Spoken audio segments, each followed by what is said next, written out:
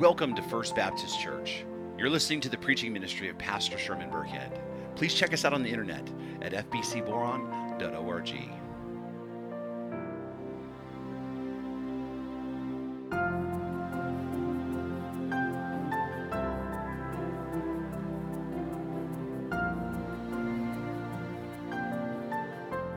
First Timothy chapter 1, beginning in verse 18, and the word of the sovereign Lord reads, "This charge I entrust to you, Timothy, my child, in accordance with the prophecies previously made about you, that by them you may wage the good warfare, holding faith and a good conscience.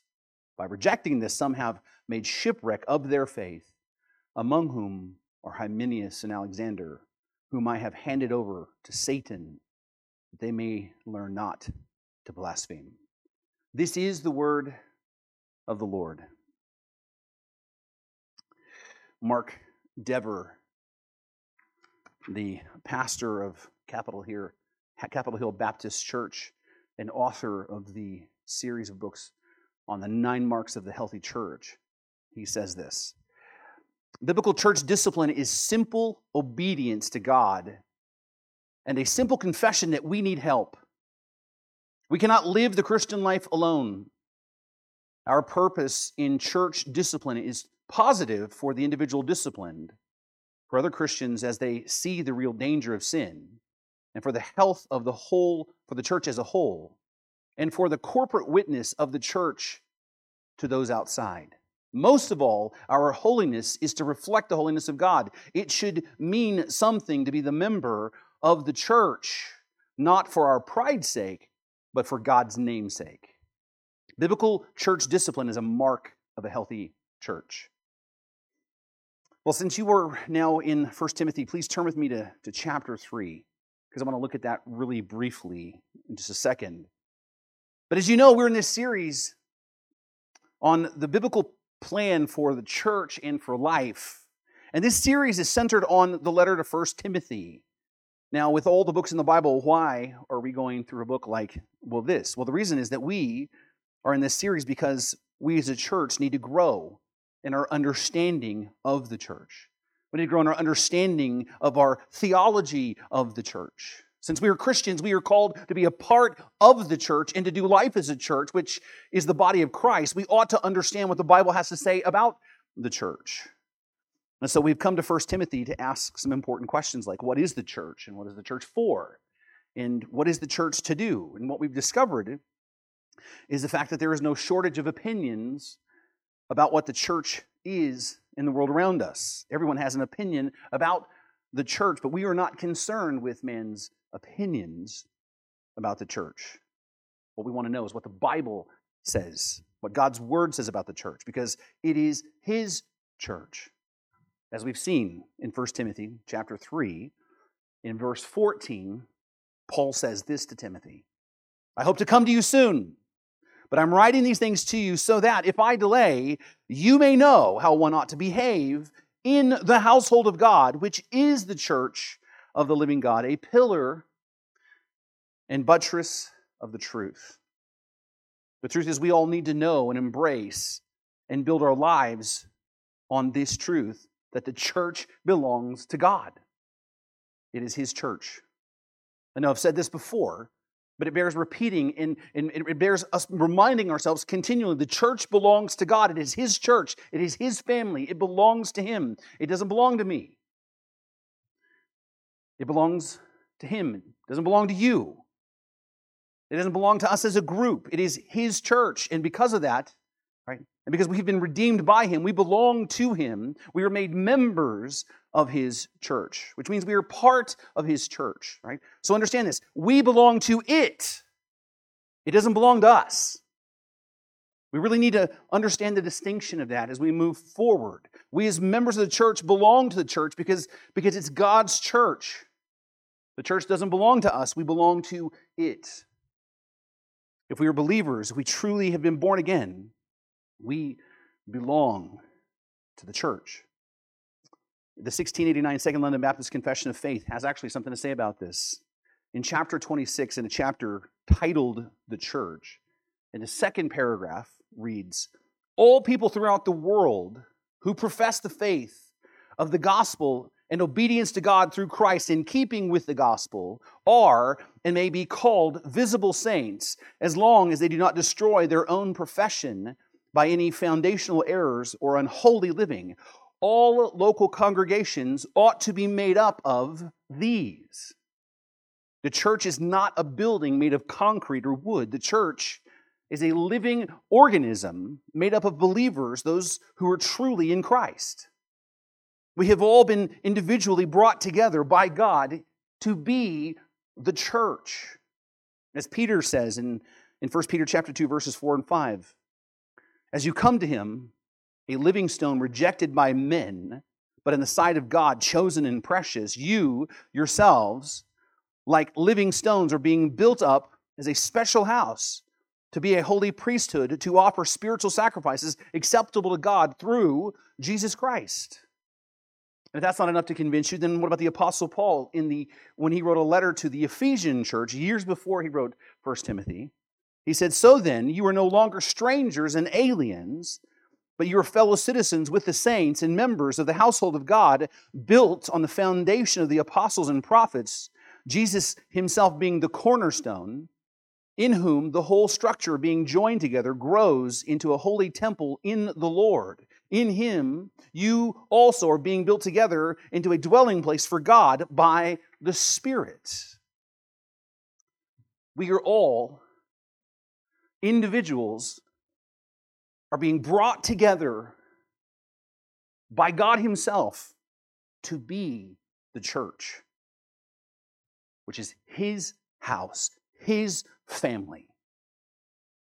Right? And we are brought together to do the things that he has called us to do. You see, the church doesn't belong to us. We belong to it. And as such, we are a part of it. And the reason why I emphasize this is because culturally, so many Christians simply do not understand this truth about the church. This is why for so many people that the church is little more than a social club. It's a place to get plugged into. It's a place to meet new people. It's a place to get involved in service projects for the community. And their commitment to the church is simply based on their activity level and their interest. And when the church doesn't fill that need, they just move on. For others, the church is an entertainment venue. It's a place where you go to get an experience. It's about listening to great music and uplifting messages. It's about being encouraged before you leave. It's all about how you feel. And their commitment to the church is based on what they're receiving from the church, like consumers. Right? And if they feel uplifted, they'll come back. And if they feel entertained, they will stay connected. But once they get bored, and once they get challenged or even convicted, they move on. For others, the church is a place to get their physical needs met. People come to church because we give them food. People come to church because they're looking for caring people who have a hard time to say no when you ask them to help move. It happens, right? People come to church looking for gas money. People come to church to get plugged in because they realize that there are a bunch of loving, generous people who will bend over backwards to help. But the problem is the moment we can't help, or the moment we finally figure out what's going on and insist that people take responsibility for their own lives, they move on. For others, the church is about a community to belong to. It's about belonging. It's about being accepted. I've known people who've come here and who've been here for a long time at different points, not because of what we believe, not that they believe the things we believe, but simply they just feel accepted and loved. And understand, I think that it's good that they feel accepted and loved. We want everyone to walk in the doors and feel accepted and loved, right? But I can't make those kind of people members of the church because they're not part of the body. They might visit, they might attend, but they're not members. In fact, a couple of years ago, someone wanted to become a member of the church, right, but they didn't have the foundational thing, they didn't believe the foundational things of the gospel. And I gave them a copy of our statement of faith and said, hey, you need to read this, and then we need to talk about this. And they refused to agree to say they would believe those things. And I couldn't bring them forward as a member because they weren't here, right? They weren't here to be a believing member in the church. They just simply were here because they just felt accepted and want to be part of the community. Right? Now understand, the church is a community. It is a loving community. It's something that we've prided ourselves on being. But that is not the end of what we are to be. Right? That's not the reason why we exist. And more than that, being a member of the church, is not a God-given right. Yes, I said that, and you heard me correctly. Being a member of the church is not a right. It is a God-given privilege to those who are of the faith. You've heard it said before on TV commercials, right? Membership has its privileges. Well, in the church, your membership is the privilege. Being a member of the church is a God-given privilege granted by His grace. It's not a right. And even more, and even though that this is a very unpopular point of view, what we need to understand is this privilege can and should be revoked under certain circumstances. I'll say that again too. There are certain circumstances where membership in the local church can and should be revoked in order to maintain a healthy church, because the church belongs to God. Now, the reason why I emphasize this truth, that the church belongs to Him, and the fact that it is to do what He says, and that we belong to it, and it doesn't belong to us. And the reason why we emphasize these things is the fact that there's just so many different flawed views of the church in the world around us. And if we're going to be the instrument of truth that God is calling us to be, that God has ordained for us to be, if we're going to be all that God has ordained for us to be and do, we need to fully embrace the foundational truths about the church, which is the truth that we're not a club. We're not here to entertain. We're not here simply to give people a sense of community. We're not here to perpetually be a handout to those who see the church as a resource to meet their needs. We, as a church, are to be the pillar and the buttress of the truth. We are to be the guardians and the heralds of the life-saving truth of the gospel. You see, the purpose of the church is to glorify God through worldwide worship. That's your first fill-in if you're keeping track. The purpose of the church is to glorify God through worldwide worship. That's why we were given the Great Commission, because we were called to evangelize the lost, baptize them into the church, and then disciple them to go out into the world and do the same thing until disciples are made all over the world. The goal is the creation of God's people across the world coming together in worship of Him. That's the purpose of the church, to glorify God through worldwide worship. Then the mission of the church is to facilitate the Great Commission. It's to facilitate the Great Commission. What we need to realize is the Great Commission is given to all believers. And the church exists as God's instrument to facilitate that work. The church is the hub of disciple-making activity and trains and equips believers to go out individually into the world to fulfill the Great Commission through church planters and missionaries and individuals who go live their lives. And then the objective of the church that accomplish that is to defend orthodoxy, declare the gospel, and disciple believers. Defend orthodoxy, declare the gospel, disciple believers. That's what the church is to do. It defends the truth that has been passed down to us from the apostles, and it continually declares the message of the gospel because that's the foundation of all of our hope, and that it is to educate and equip and train believers to be the Christ followers who join Jesus on His mission to save sinners and make more disciples. And that's what God created the church for. That's why God has knitted us together corporately into one body. We are to gather together to worship God as a pattern locally and globally, and we gather together in order to grow and mature as disciples and as disciple makers. You are both. Did you know that, brothers and sisters? You are both disciples and disciple makers. And yes, part of that is being a loving community. And part of that is meeting people's physical needs. And part of that is serving the world around us and enjoying wonderful music. Praise the Lord for that. I enjoyed singing with Matt and McKaylee and Christine. And at times, hopefully, the sermons are uplifting. But those are the byproducts and the benefits of being part of the church. But that's not why we believers are made members of the church. That's not why we belong to the church. Now, the reason why I took the time to unpack that this morning is because in our text today, we're going to see 4 important truths about the church that are related to this. Right? And we need to understand these truths as members of the church. 4 truths that will help us to have a more biblical understanding of the church. And I will be upfront with you. Some of these might challenge you. Some of these truths might even be hard to hear. In fact, I maybe should have renamed this series 1 Timothy, You Know I Love You, right? Some of these truths might conflict with your emotions. Some of these truths might conflict with your upbringing or even some of your old church traditions.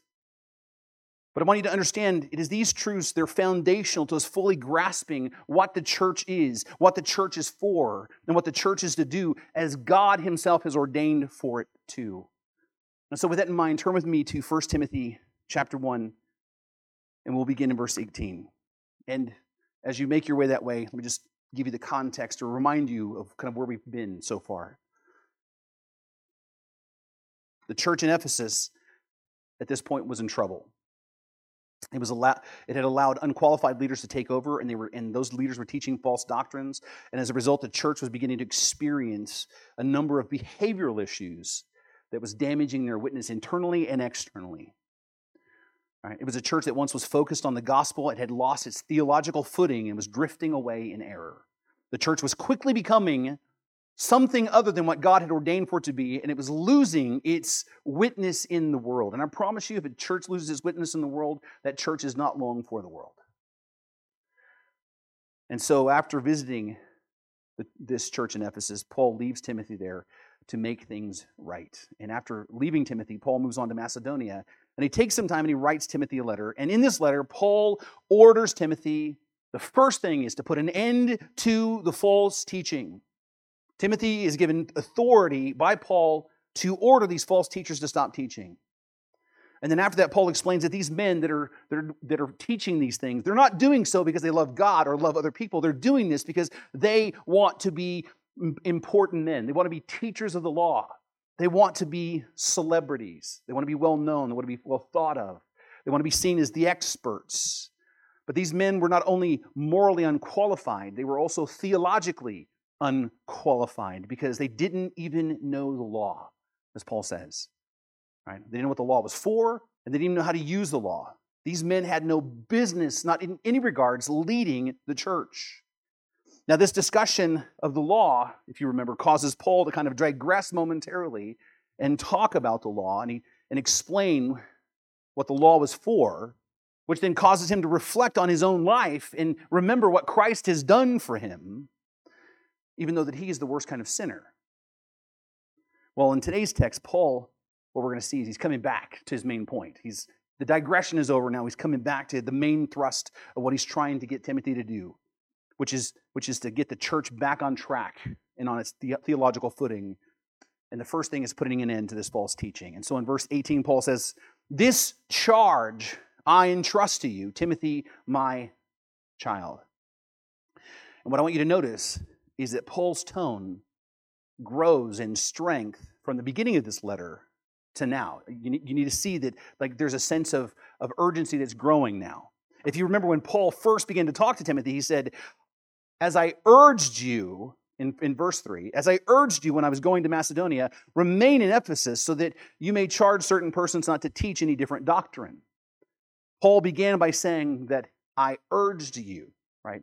And this urging was a strong urging, but it was friendly. It was a friendly kind of push to do something. Well, now Paul says, even more explicitly, he says that this charge I've entrusted to you, right? This reveals that Timothy's job is something Paul, right, is not just urging him to do, it's something he is commanding him to do. He is giving him a direct command to do this. In fact, the word charge here, as we've talked about before, is a military command. Paul, as his superior, is giving Timothy a direct order. And that direct order is to put an end to false teaching. Now, we spent some time talking about why that's important before.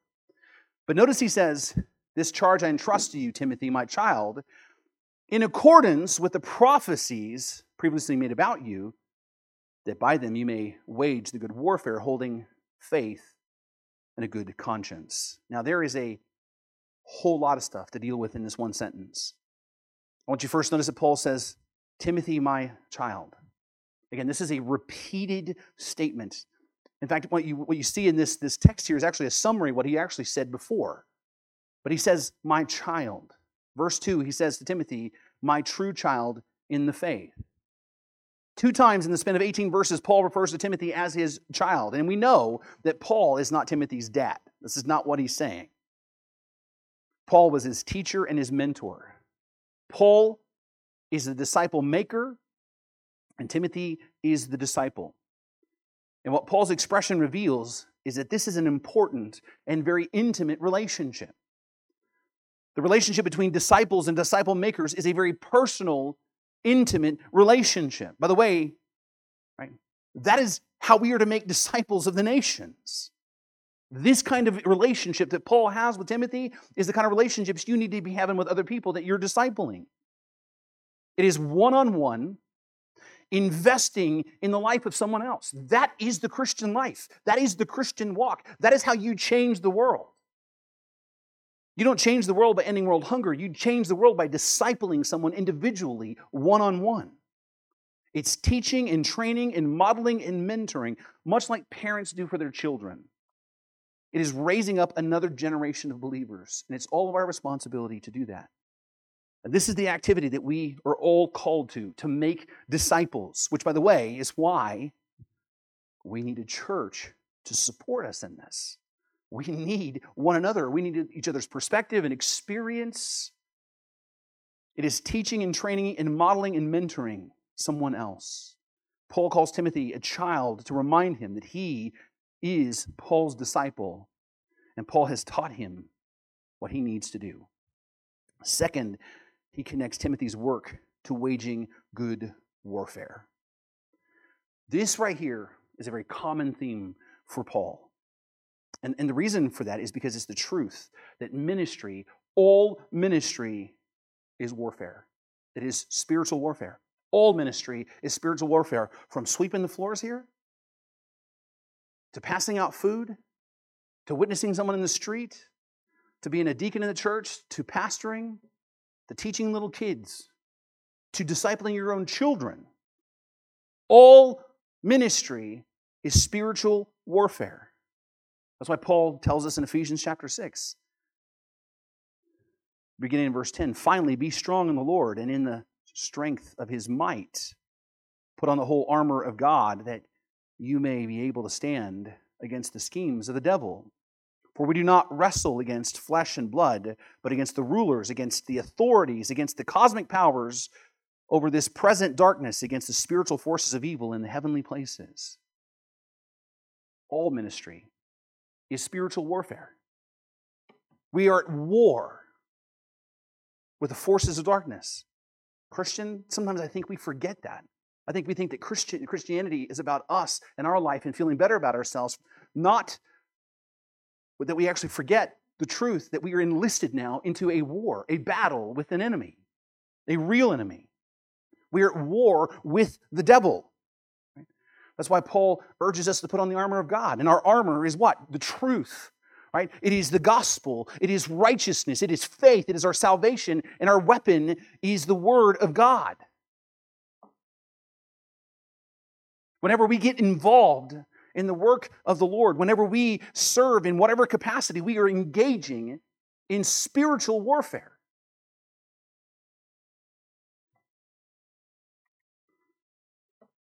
And Paul's reminding Timothy here that his commandment to put an end to this false teachers is part of that waging the good war, waging that warfare. This is how Timothy is to fight the enemy. Now, the third thing I want you to notice is Paul's expression here. He says, in accordance with the prophecies previously made about you. Okay. In context, he says, this charge I entrust to you, Timothy, my child, in accordance with the prophecies previously made about you, that by them you may wage the good warfare. This is a really strange expression, right? If you just read that in English, you're going to go, what in the world are they talking about? It's strange because it seems kind of like out of left field. And really, if you just look at just this immediate text, there's not really a context of this passage to help us understand what Paul's talking about. What prophecies have been made about Timothy? What does this have to do with warfare? What does this have to do with his assignment to put an end to false teaching? Now, because this is a bit obscure, I have read a number of speculative ideas of what Paul is saying here. I'm going to tell you, some people have just really vivid imaginations, okay?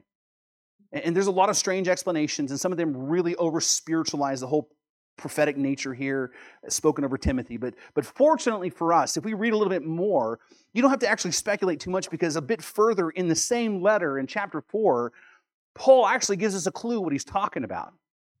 In chapter 4, Paul will tell Timothy, beginning in verse 11, he says, command and teach these things. Let no one despise you for your youth, but set the believers an example in speech, in conduct, in love, in faith, in purity, until I come. Devote yourself to the public reading of Scripture, to exhortation, to teaching.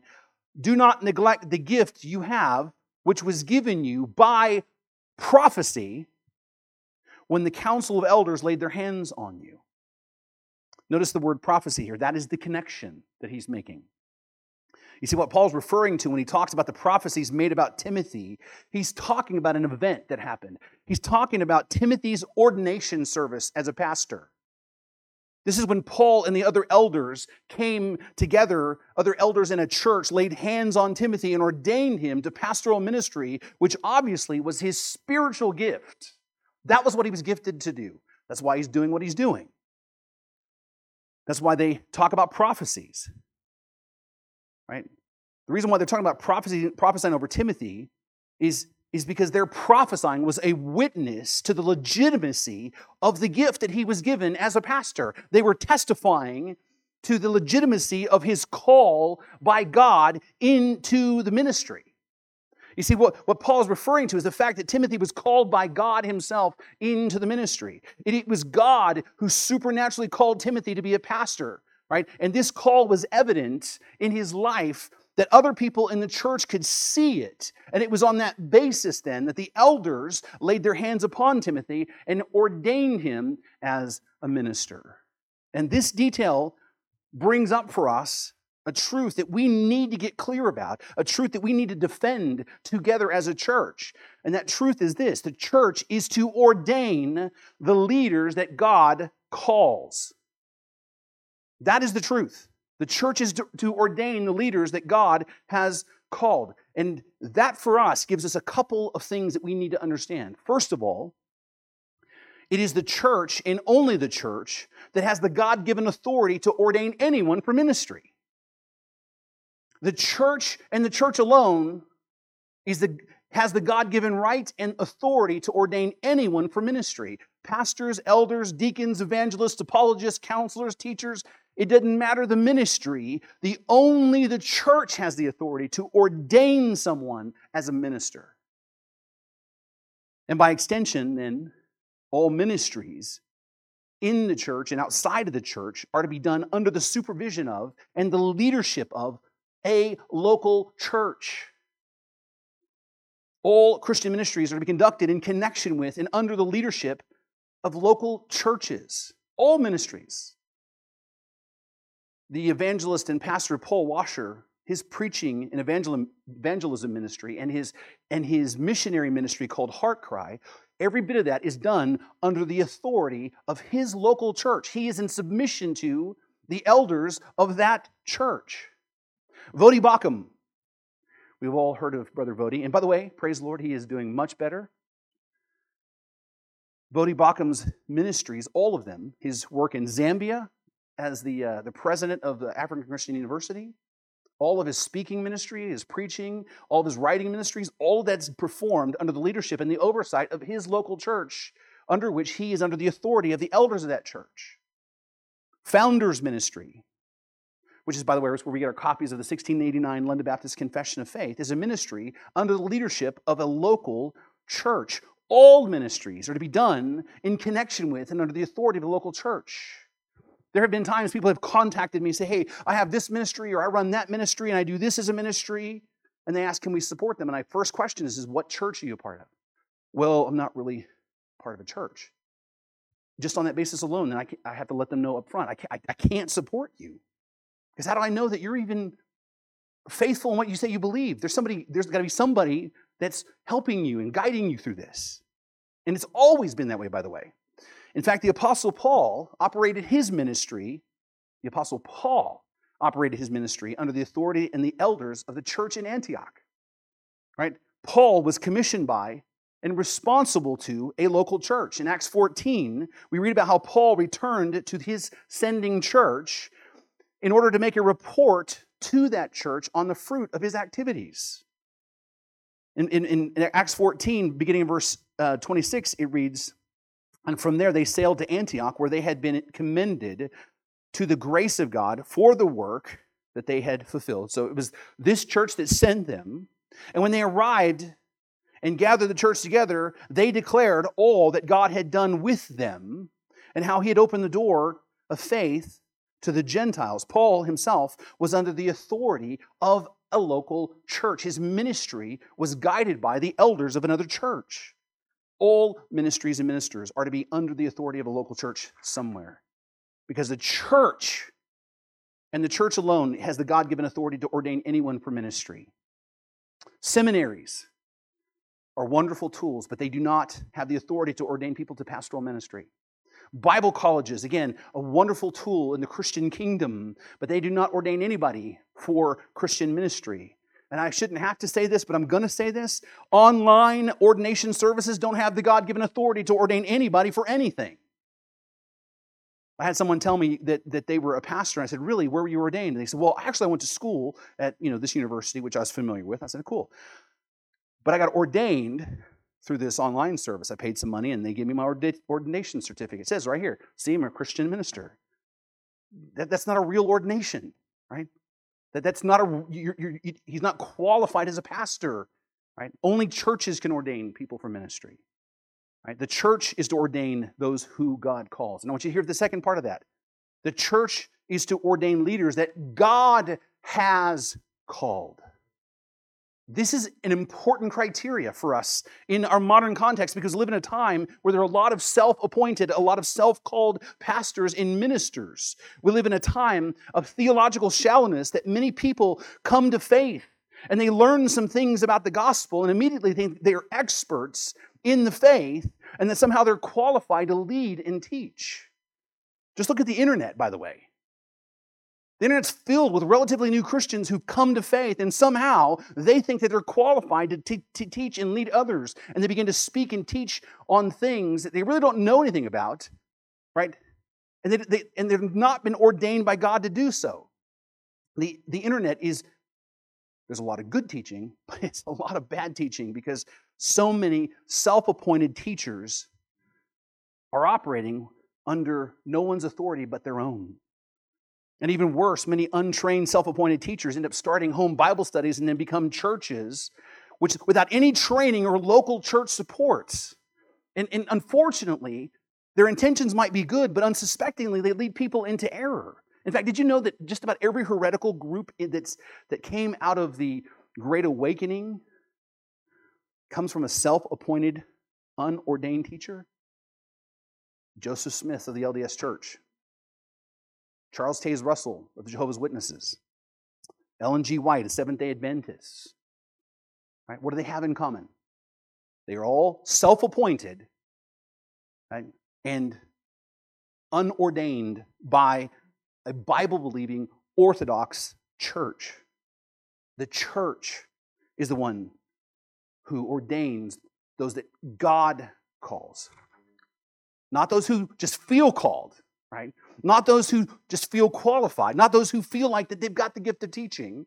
Not those who simply have a passion for God's word. The church is to ordain those that God actually manifestly calls. Well, what's the difference? The difference is the church is to examine potential ministers and see if they have actually been called by God into ministry, which means there needs to be evidence that someone is actually been called by God for that. Not simply, hey, I just want to be a pastor. Right? Not just simply, I just love God and love His people. Not just simply somebody that's willing to serve in ministry. And believe me, if there's a temptation in the church world, if somebody says they're willing to do a ministry, is to put them in a ministry somewhere. The church is to see the evidence of the fact that a person has been indeed called by God for that purpose. Because I'm going to be honest with you. There are a lot of people who believe that they have the gift of preaching and teaching, but have no business actually leading a church because they're not called by God. Either they don't meet the qualifications that are set out in chapter 3, which we'll get to in a couple weeks, or there just isn't a discernible evidence that God is actually calling them to that station. I know a man who told me, I believe that God called me into pastoral ministry. And he's got very strong theological opinions, spends a lot of time on YouTube listening to people, and he thinks that God's raising him up to lead a church somewhere. But the problem is he's been unfaithful to his wife, and he's prone to conflict with other people. In fact, there's been times it's even led to physical altercations. Now, he keeps telling me, in his heart, he believes God is calling him to pastoral ministry, but as a church, there's no way we could ordain him because we couldn't discern that would be the truth. As a church, we couldn't do that. It's the local church's job to be discerning whether or not God's call is real, right? Which means the church must attain a certain level of maturity and discernment. Because the pastor is not the only one that's the church. We, as a church, must be able to reach that level of discernment. Which then leads to the second truth. The second truth is that the church is to be made up of regenerate, born-again believers. I know that sounds like an obvious thing to say. It sounds obvious that a person needs to actually be a believer to be a member of the church. But the truth is that just because a person makes a profession of faith at some point in their life, and just because somebody actually got dipped or baptized, doesn't mean that a person's actually a born-again believer. Right? And I know this might hurt some people's feelings, and this is one of those subjects I even hate talking about, but it's the truth that we have to really get our heads wrapped around, especially considering we have lived in the church growth movement since the early 20th century, where the focus has been about numbers. It's been about how many people can you get in the church every Sunday, how many confessions can you get, how many baptisms can you do, numbers, right? And then you add to it the theological slide of the church that has led to the idea of easy believism. The idea that if a person will just come forward at an altar call and make a profession of faith, that they're saved no matter what happens in their life, no matter what their life looks like. No matter if they continue to live in egregious, unrepentant sin before God. No matter if they never bear fruit at all in their lives. In fact, this morning, I was listening to an online pastor, and he said something. And he just said, if you'll just simply pray the words, Jesus, I believe that you are God, and I invite you in my heart, you're now part of the club. What? Now, I understand his heart. I understand where he's going. Because you are saved by grace alone, through faith alone, in Christ alone. That's all that saves you. But understand, just saying those words doesn't qualify that. Just because a person prays a prayer, just because a person was made a member of the church at some point, doesn't mean they were actually born again. The fact is, churches all across the land have members on the rolls that are not truly Christian, much less mature and discerning. In fact, Tom Askell, the president of Founders Ministry, he wrote an article on this very subject, and he noted that in 2015, the Southern Baptist Convention boasts 15 million members. 15 million members. But the average church attendance is about 1/3 of that. Okay? 1/3 come to church. We're not talking about visitors, right? We're not talking about people who just attend occasionally. We're talking about people who claim to be born again, believers who are sold out for the cause of Christ. 1/3 actually attend a regular worship service during the year. And this doesn't take into consideration A large percentage of these people are made up of megachurches in the Southern Baptist Convention. And nothing, again, I don't have a personal beef against megachurches except those who teach like, just try on Jesus like a t-shirt, right? Megachurches who work really hard to make people feel very comfortable and entertained. Megachurches who use the pulpit on Sunday to talk about 8 ways to have a better life rather than calling people to repent and believe the gospel and showing them all the time of their need for redemption. The fact not everyone who claims to be a believer is. And the church has a responsibility to make sure that its members are truly born-again believers to the best of their ability. Because the members of the church are the church. Each member has an integral part of the church. And it is the church that collectively has to be mature enough, to be discerning enough, to be able to determine whether or not a pastor or an elder has indeed been called by God. It is the members of the church who give consent to the ordination of elders and deacons, which means members must truly be born again. They must be Spirit-led, for real. As a 1689 Confession of Faith, again, in the same chapter on the church, in paragraph 6 mentions, the members of these churches are saints by calling, visibly displaying and demonstrating in and by their profession and life their obedience to the call of Christ. They willingly agree to live together according to Christ's instructions, giving themselves to the Lord and to one another by the will of God, with the stated purpose of following the ordinances of the gospel. Right?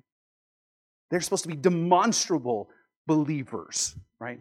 Our Baptist faith and message, the one that we use to say you need to believe these things to be a member here, in paragraph 6, that states, a New Testament church of the Lord Jesus is an autonomous local congregation of baptized believers associated by covenant in faith and fellowship of the gospel, observing 2 ordinances of Christ, governed by the law, exercising the gifts, the rights and privileges invested in them by His Word, and seeking to extend the gospel to the ends of the earth. The church is to be made up of members who are truly, sincerely born again. That way the church can do the things that God is calling the church to do, like ordaining leaders for the church. And so Paul continues and says, this charge I entrust to you, Timothy, my child, in accordance with the prophecies previously made about you, because you were ordained by the church and gifted as a pastor, that by them that you may wage good warfare, holding faith and a good conscience. By rejecting this, some have made shipwreck of their faith. Now, what's important is that, again, this parallels what Paul said earlier in verses 5 and 6. In verses 5 and 6, he says, the aim of our charge is love that issues from a pure heart. And look at this, a good conscience and a sincere faith. See the connection there. Certain persons, by swerving from these, have wandered away into vain discussion. Right? And then Paul says again here, by rejecting this, swerving from these, by rejecting this, there's a connection here. Rejecting this, a good conscience and a sincere faith, they have made shipwreck of their faith. Now, the reality is, Paul is not talking about these people losing their salvation. This is not something that we believe, and this is not what he's saying.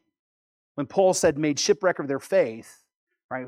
Paul, because these false teachers are false converts, didn't actually have faith, right? It's not losing their faith, right? What Paul means here, then, is something more when he says, make shipwreck of their faith. One commentary I read, I believe gets at the point of this. He says that they making shipwreck of their faith. What they're doing is they're making a shipwreck of the faith they claim to have. Or in other words, since they have wandered away into vain discussions and false theologies, they have made shipwreck of the orthodox doctrines of their faith, which stands to reason. Because that's what these false teachers do. They destroy the orthodox doctrines and the theology of the Christian faith. Which then leads to the third thing that we need to grab hold of. And that's the fact that the church, as the pillar and buttress of the truth, the church is to protect its doctrine. The church is to protect its doctrine. Remember, the objective of the church is to declare the gospel, disciple believers, and defend orthodoxy. Right? It's the responsibility of the church as a whole to protect the doctrines of the church. Because if we don't do that, if we don't stand up for the truth, if we don't stand up for orthodoxy, the church is prone to be led away into vain discussions and false teachings and false ideologies and theologies. We're seeing it right now with the introduction of Marxism into the church. People are embracing it wholesale because they've lost sight of the orthodox doctrines of the church. This, by the way, is why Paul calls the Ephesians years earlier to maturity in his letter to the Ephesians in chapter 4. In chapter 4, beginning in verse 11, he writes, "And he gave the apostles, the prophets, the evangelists, the shepherds, and the teachers," those are the leaders of the church, "to equip the saints for the work of ministry, for the building up of the body of Christ, until we all attain unity of the faith and the knowledge of the Son of God, to mature manhood." So the goal is maturity, "to the measure and the stature of the fullness of Christ." And here's the purpose: "so that we may no longer be children tossed to and fro by the waves and carried about by every wind of doctrine and by human cunning and craftiness and deceitful schemes." The church, as God's instrument for the hope of the world, must be mature enough to protect its foundational truths. Otherwise, we get swept away like everyone else. The church collectively is to protect the doctrines of the faith. Well, how do we do that? Number one, by having regenerate church membership of people who are really believers. Number two is by ordaining qualified leaders that have clearly been called by God. Number three, by learning and understanding and living by the church's statement of faith. We, a long time ago, adopted the 2000 Baptist Faith and Message as the essential doctrines of our church that we all collectively say, yes, that's what we believe in. This is the standard by which we test all the other teachings and doctrines that we encounter. Number four, we learn and understand the historic confessions of our faith, particularly the 1689 Second London Baptist Confession of Faith.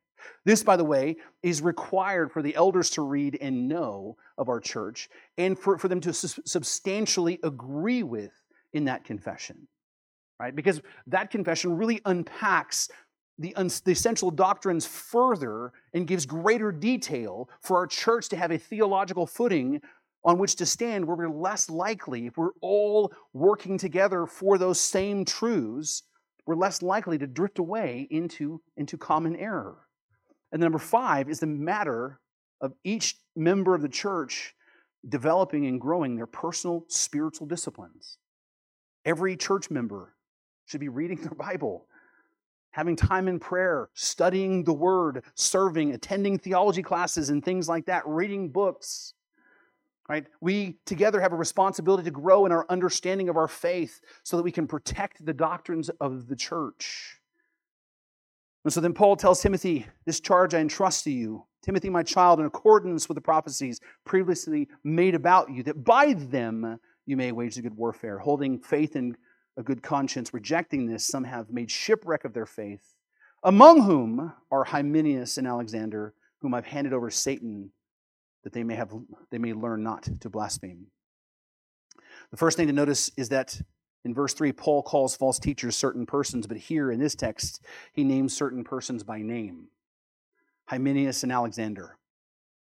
In fact, in 2 Timothy chapter 2, Paul mentions Hymenaeus again in the context of his false teaching. He says in 2 Timothy chapter 2, beginning in verse 6, he says, "But avoid irreverent babble, for it will lead people into more and more ungodliness, and their talk will spread like gangrene. Among them are Hymenaeus and Philetus, who have swerved from the truth." And notice again this expression, swerving. Swerved from the truth, saying that the resurrection has already happened. They are upsetting the faith of some. Paul reminds Timothy that the false teaching is destructive and that these false teachers have rejected a good conscience and a sincere faith, and they've made shipwreck of the doctrines of the church. And among these false teachers are two people that Paul has already had to deal with, right? Hymenaeus and Philetus. Well, actually, Hymenaeus and Alexander here. And again, we encounter Alexander a little bit later on. And notice how he says he deals with these false teachers. He says he handed them over to Satan that they may learn not to blaspheme. Now again, there's a lot of strange ideas about what Paul is talking about here when he says, handing them over to Satan. But the truth is, it's actually clear what he's saying. What Paul is talking about is he put these men out of the church. That's what he's saying. That's what he's talking about. He's removed these men from the church, which is the kingdom of God, and pushed them right back out into the world, which is the kingdom of Satan. Right? They are cast out of God's blessed family, right? Which should remind us that being part of the family is a blessing. And this right here also brings up an important but a very unpopular truth, and that is the church. If it is to be what the church is called to be, if the church is to do what it's called to do, and if we're truly to be the family of God and the pillar of the buttress of the truth, then the church is to discipline its members and leaders when they are in sin. Not something people like to talk about, but it's an inescapable truth. If the church is to be what God calls it to be, and the church must bear the responsibility of disciplining its members and leaders if they are in sin. And this right here doesn't sit well with a lot of people. It just doesn't. There are some who believe that church discipline is a sign of a legalistic church. And it can be, for sure, if it's taken to the wrong extreme and done with the wrong heart. There are some people who believe that people should just be allowed to remain as members of the church no matter how egregious their sin is. There are some people who hate the idea of pastors and elders and members of the church actually confronting people in their sin. It's an uncomfortable business, I promise. But these are all emotional but unbiblical responses to an important truth. The church is to discipline its members and leaders when there is sin, because the church discipline is required for a healthy church. It's required for a healthy church. As Mark Dever said, I'm going to read his words one more time. Biblical church discipline is simple obedience to God and a simple confession that we need help. We cannot live the Christian life alone. Our purpose in church discipline is positive for the individual disciplined, for other Christians as they see the real danger of sin, for the health of the church as a whole, for the corporate witness of the church to the outside. Most of all, our holiness is to reflect the holiness of God. It should mean something to be a member of the church, not for our pride's sake, but for God's name's sake. Biblical church discipline is a mark of a healthy church.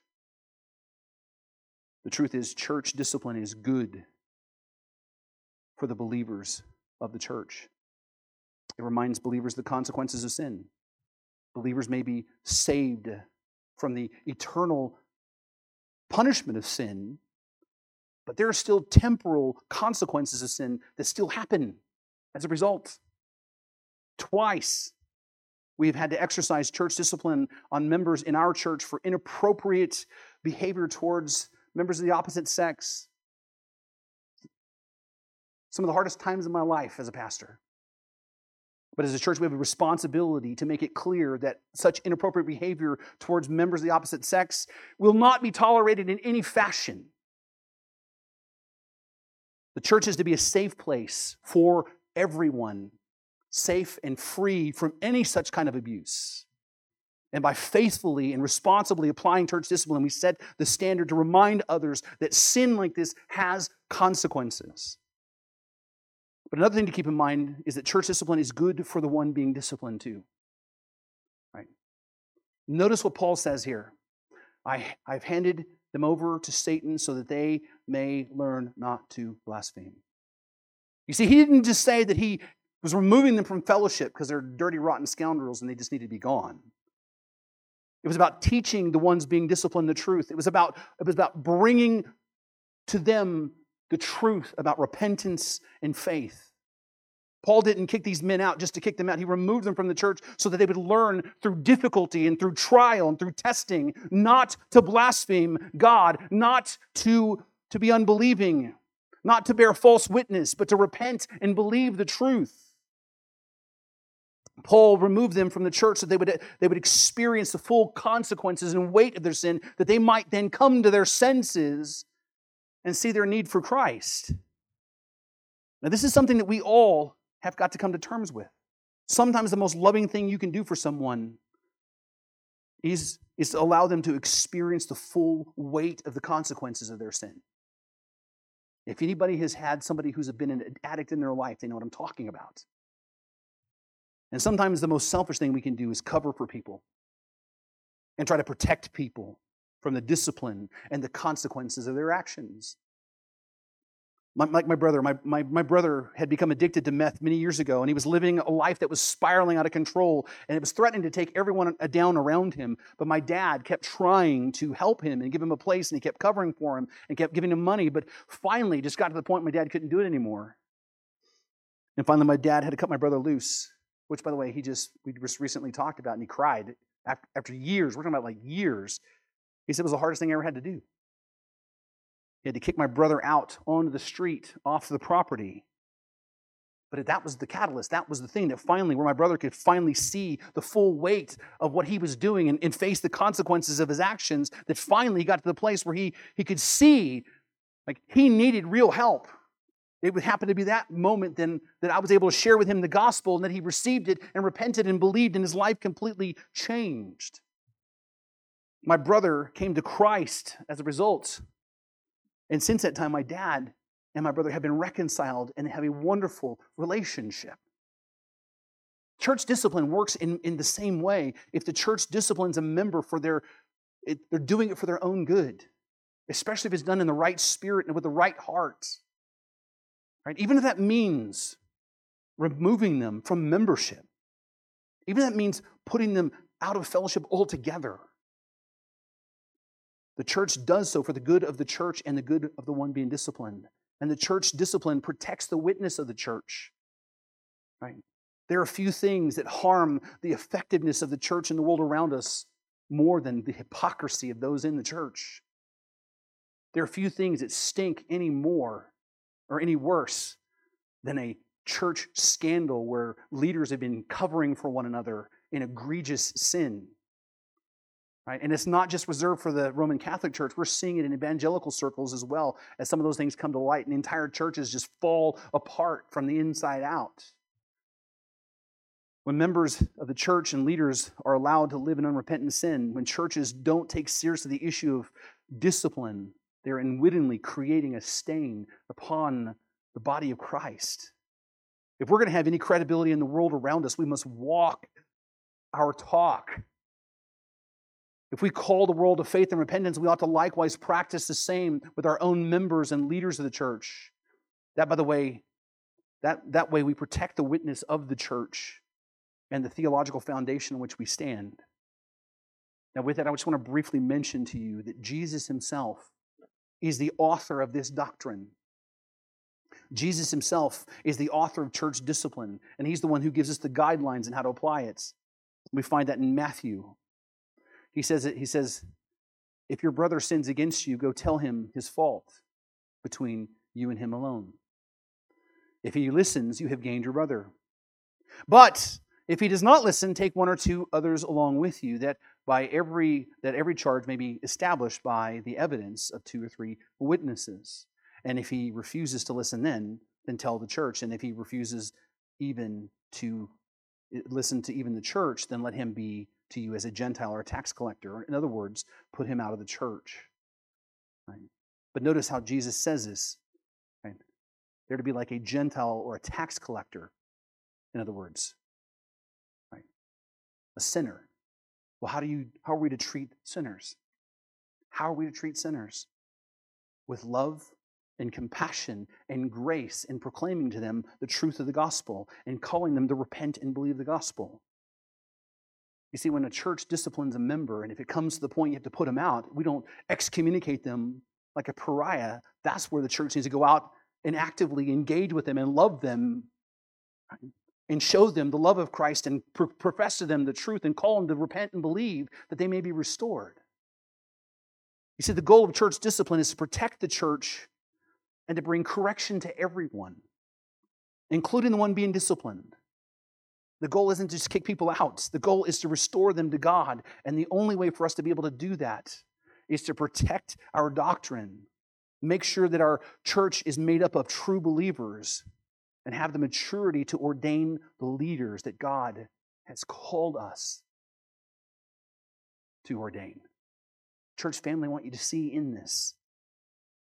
We're more than just a gathering of people who come together on Sunday just to see each other's faces and to listen to a message. We are all part of this living organism of the body of Christ. We are the living stones that make up the household of God. And all of us have a solemn responsibility to grow in our understanding of these truths so that we together can be the church that God is calling us to be, to do the things that God is calling us to do, to be the witness that He's calling us to be in the world. And that way we collectively can go out into the world and storm the gates of hell and set the captives free. Let me pray. You've been listening to the preaching ministry of Pastor Sherman Burkhead, a production of First Baptist Church in Boron, California. Our website address is fbcboron.org. And would you please consider partnering with us financially as we work to share the hope and the gospel of Jesus Christ with our community and our world.